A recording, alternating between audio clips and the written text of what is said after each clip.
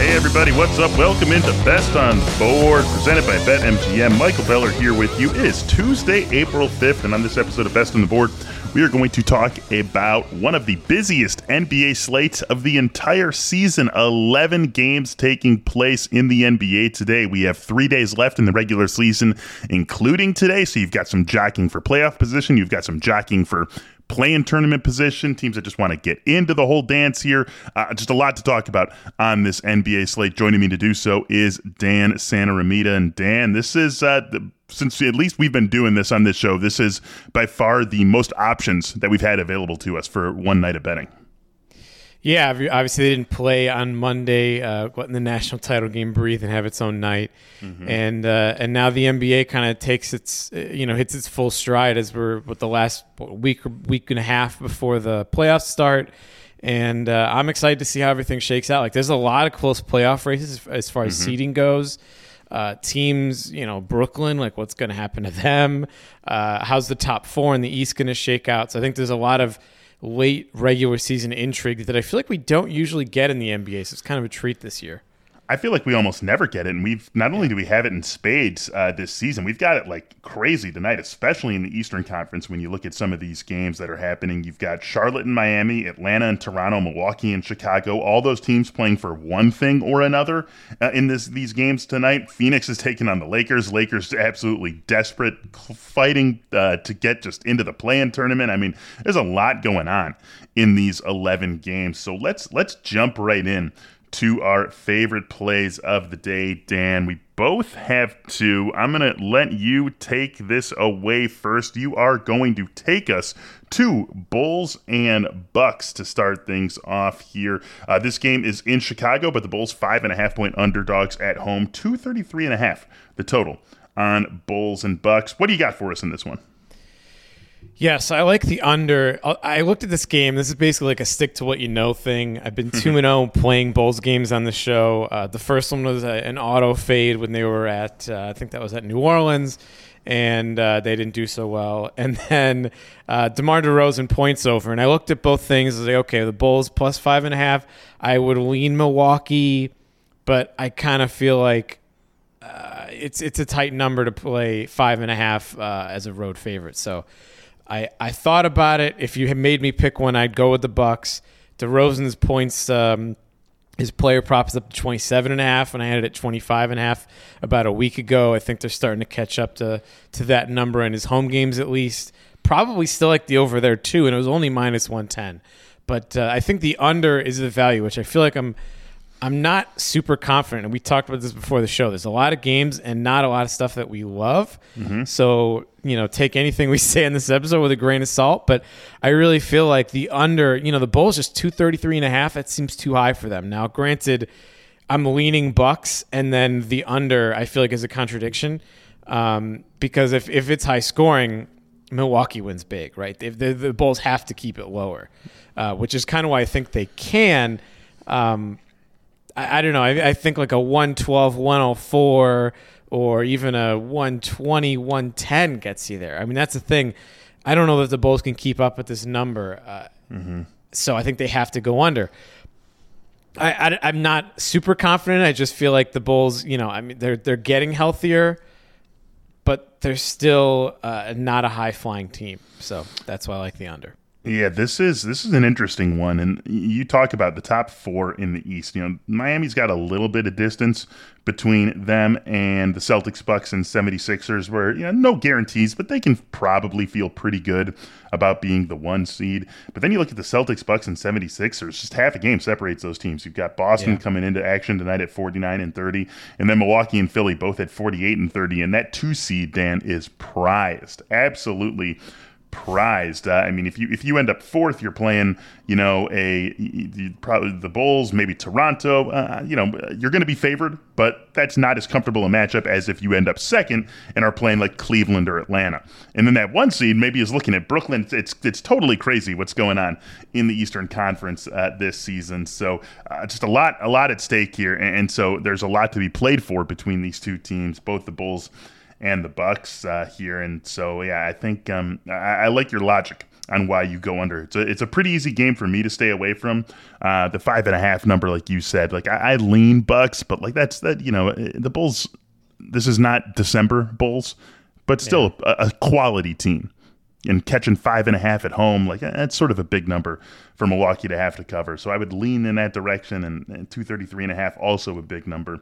It's the way that I would go if I were forced to bet it, but something that I ultimately stay away from. There is a Eastern Conference total that I do like, however, so that's where I'm going to take us for my first play. It is also an over, and it's in the Hawks and Raptors game. 226.5 is the total on this one. I am going over it just to totally tie things up here. The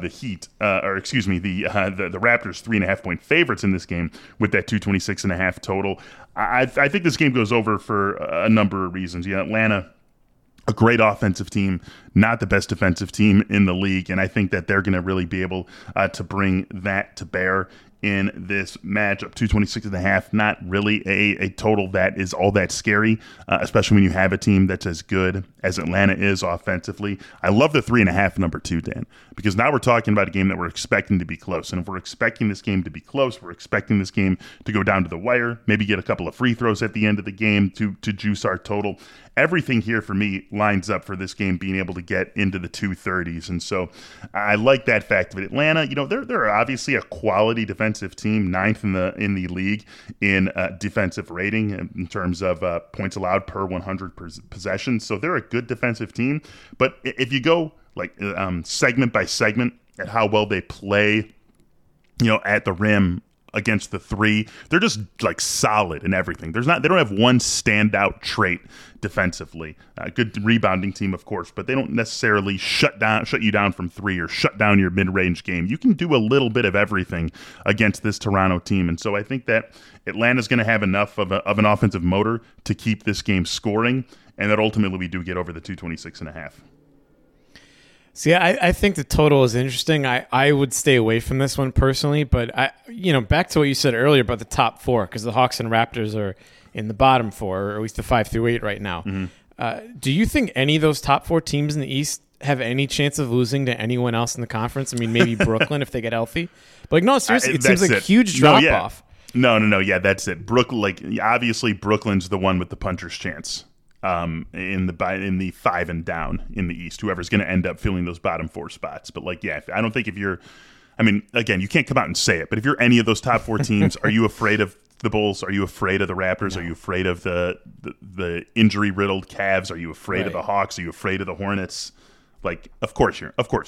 Of course you're not. Why would you be? Yeah. I mean, the only thing with Atlanta is Trae Young, which, we've seen it last year. Yeah, but this is not the NCAA tournament, right? This is a 7-game series. I think Trae can put a team on his back and maybe get 2 wins. Maybe earn a gentleman's sweep. Yeah, that's true. That's true. But still, yeah, I'm with you. These are different Eastern Conference teams this year that they're going to have to be running through. So, and if that ends up happening, what an Eastern Conference semifinals and beyond. If we're talking about those 4 teams fighting for the Eastern Conference berth into the finals. Yeah, if we're looking at Philly, Boston, Miami, and Milwaukee, that is going to be one hell of a run if that ends up being the case. But 226.5 over in Atlanta and Toronto is the way that I go. All right, Dan, biggest spread on the board today is a pretty silly one. It's a pretty comical one, 17.5. That is just, that's like Bills versus Jets sort of spread. We are not used to seeing this in the NBA, but here we are. The Nets 17.5-point favorites against the Rockets tonight. That is a ton of points. How much confidence do you have in the Rockets to be able to stay within that number? I have confidence of any NBA team to stay within that number. That's basically the logic here, right? Do I have confidence in the Rockets specifically? No. But I think there's a little bit of an extra nuance to it with the Nets is, this team's been banged up. Seth Curry's listed as a game-time decision. I think the reality is if you're the Nets and you're up big in the fourth quarter, you're going to rest Durant and Kyrie. This isn't college football where style points matter. You get up 15 in the fourth with 5 minutes to go and everyone starts sitting. And this is what I played last week when I played the comically the Jazz and Lakers line that moved a point between me picking it and us going to air, and the Lakers finished the game in a 5-0 run to get a backdoor cover, and like that was only 13.5 was what it closed at. So we're talking about 17.5 here. The Nets really got to blow them out, and then they really got to decide to care in the last 3 or 4 minutes, because this is a team that's going to want to pull those guys as soon as they can, I feel like. So that's kind of what I'm relying on when you get in this big of a number. But the reality is it's just too big of a number. I've done it a few times when we've done these NBA picks where it's like, oh, yeah, I'll take this team at this number automatically, like auto fade. The Suns getting points in the road, I'll take it every time. And in this case, you give me 17.5 points with any NBA team, especially a Nets team that's going to probably go a little bit quicker to the bench in the end of the game. That's all I need. I mean, it's such a ridiculous. It's a sicko play. It's a ridiculous total to win by. I mean, absolutely outrageous. Right? I mean, like, go back over these, like, you just don't win that. You don't, no matter how good you are, no matter who you're playing, you don't win that often by that many points. It just doesn't happen that often. And so, like, you really, like, I like your logic. This is a game where Brooklyn is going to have to be up by like 30 going into the fourth. Yeah. If they're going to cover 17.5. They're going to need that. Like, they're going to have to get the 17.5 in the first 2.5 quarters of this game if they're going to do it. Yeah. Which could happen. Definitely could happen. No one would be that surprised. But yeah, I feel like realistically, it's going to be semi-competitive. All you need is like one Houston run at some point in the first 3 quarters for them to have a shot in the fourth quarter and let some garbage minutes make a backdoor cover, if that's what it comes down to. And that's, I feel like, on the worst end of scenarios. They could always hang around for a bit and Brooklyn screws around with a bad team they don't get up for. All right, I'm going with a different play for my second pick here. Utah and Memphis is the game that I'm looking at. Utah's 5.5-point favorites at home, 224.5 the total on this game, and this is a classic motivation factor here, right? Memphis locked in to the 2 seed in the West. There is no question about that. They cannot catch Phoenix. They cannot be caught by Golden State. Memphis is your 2 seed. Ja Morant not playing. This is a team that is in full rest up for the postseason mode. The last time they had a game scheduled, which was 4 days ago, so they got their guys some rest. Desmond Bane had a rest day. Jaren Jackson Jr. had a rest day. Steven Adams had a rest day. Tyus Jones had a rest day. We don't know if that's going to necessarily be the case for them today, but we do know that this team truly, literally, has absolutely nothing to play for in this game against Utah. Now flip it over, Dan, to Utah, who comes into this game just a game and a half ahead of Minnesota for the 6th seed. So to stay out of the play-in tournament, just 1 game and a half ahead of Minnesota, they need this game. And they could actually climb up a seed line too, but forget about that. They absolutely need this game to stay ahead of Minnesota. And then, maybe climb up, right? Because you look at the top 3 in the West, talking about Phoenix 1, Memphis 2, and then likely Golden State 3. Dallas is right behind Golden State. I guess you probably prefer to play Dallas than Golden State, even with Golden State, not quite living up to what they were doing in the first half of the season. Either way, Utah, whether you're talking about climbing the standings or staying out of the play-in tournament, very motivated to win this game, and they come into this game nice and healthy. Just everything, I think, is lined up for a Utah victory. And so this really comes down to, can they stay ahead of 5.5? Can they cover that 5.5 number? And I think they can. Again, like I would expect, even if those guys are back for Memphis, even if the guys who are getting rest days are back for Memphis, Utah is a superior team to a Ja Morant-less Memphis Grizzlies team. And then I wouldn't be surprised to see at least one of those guys, and maybe a couple of them also, just get another day of rest, because there's nothing at stake here for Memphis. So I think Utah covers the 5.5, the motivated team against the entirely unmotivated team tonight. Yeah, I like that. There was another game on the schedule that reminds me of that, the Suns and Lakers, where, I played against the Lakers last week. They're really shorthanded. The Suns are the best team in the league, but the Suns already clinched top spot, and the Lakers are chasing a play-in game. It's like, I'm not giving a team in that scenario 11.5 points to work with, right? It's the same, we're talking about motivation late in the season. And just as a side note, how fun does the Western Conference look? We've been treated to some upstart teams in that conference. Utah, unexpected a couple years ago, has emerged as a power. Phoenix last year was a surprise. Now we have Memphis as the 2 seed. Yeah. I mean, this is incredible to me that we're going to have Phoenix. And now Phoenix, of course, has become a brand name from last year, but, not a traditional power as far as what we thought the conference was going to look like for the next 5-10 years. You said 2 years ago the Suns are going to make the finals and then have the best record in the league. I'm going to go, what? Best record in the league by far. Yeah. And the Grizzlies is 2 seeds, a lot of fun, even with the upstart Warriors. Mm-hmm. I know that they're not a new name, but they are back in the mix after a couple years. And a different mix, too. Yeah. So I think it's a lot of fun to see these teams. Utah always feels dangerous to me down in that 6th spot for now. They got a shot to move up a spot or move down a spot, honestly, so we'll see. But, I think there's a lot of intrigue in the Western Conference playoffs. Like, the East is pretty clear-cut top 4, but the West could go anywhere. Even Minnesota, being like comfortably in the play-in tournament, maybe they can clip Utah and get out of the play-in tournament and be the 6th seed. But even that team being 11 games under 500 going into the final couple of games of the season, it's another little upstart team. And so, I think it's going to be a whole lot of fun. And the 3, 6, 4, 5, we know it's going to be almost certainly going to be some combination of Golden State, Dallas, Denver, and Utah. That's a really fun opening round. A couple of series that we've got there. So something that we're going to be watching, obviously, over these last few days, and also gives us a nice segue into the last thing we're going to talk about on this episode of Best on the Board, which is some props that the BetMGM has posted as it relates to the play-in tournament. If you go over to BetMGM now, you can wager on who the 8th seed is after the play-in tournament has concluded. You can also wager on who the 8th seed is at the end of the regular season, at least in the Eastern Conference, but forget about that. We're talking who the 8th seed is after the play-in tournament has concluded. So if you're looking at the 7-8 teams, that would be lose and then win. If you're looking at the 9-10 teams,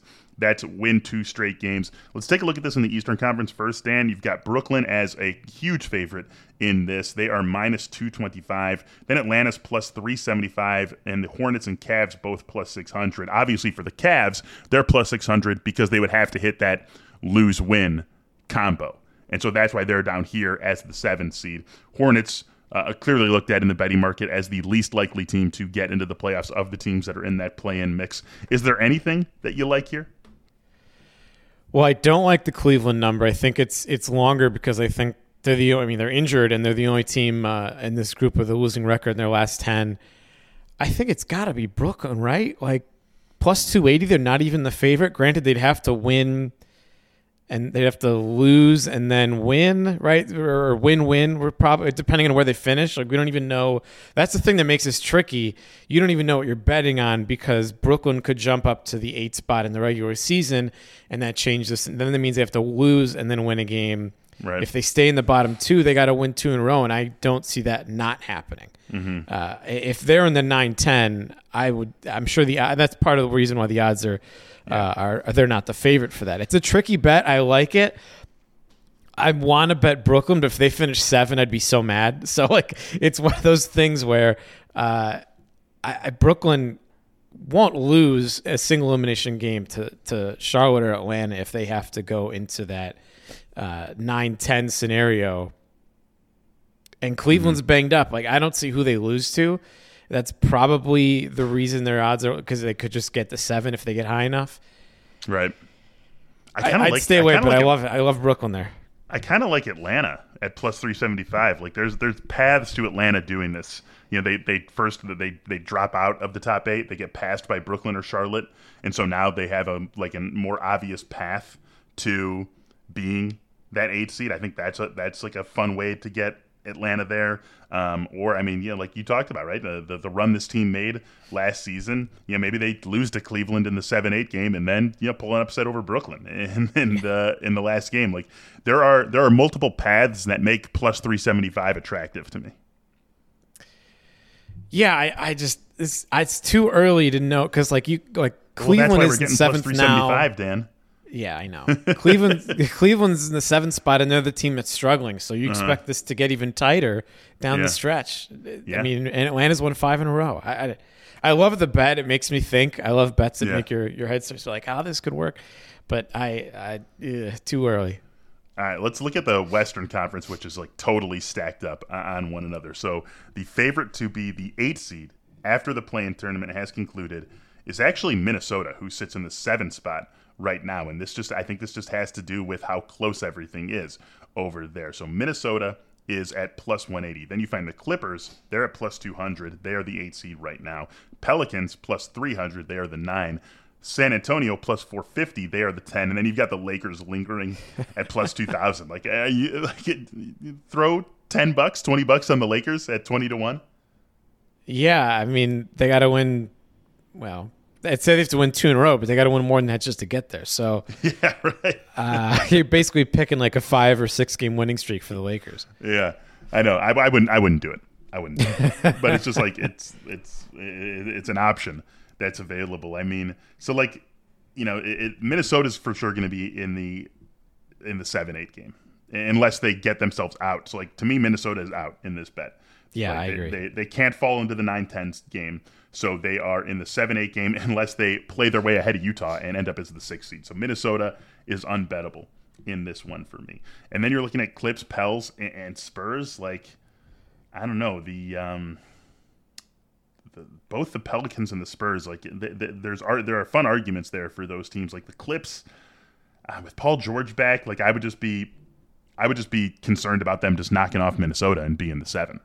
Yeah. Because they're not going to fall into the 9-10 game either. So I'd just be concerned about them knocking off Minnesota. Like, I don't want to bet that either. To me, it's Pelicans or Spurs or nothing. Yes, this is the opposite of the East because we know we're more confident in where the things are going to stand. At least Minnesota Clippers is the 7 and the 8, so you have a little bit easier time of plotting out the scenarios. The Clippers, yeah, I think if you price out the Clippers, they're plus 200.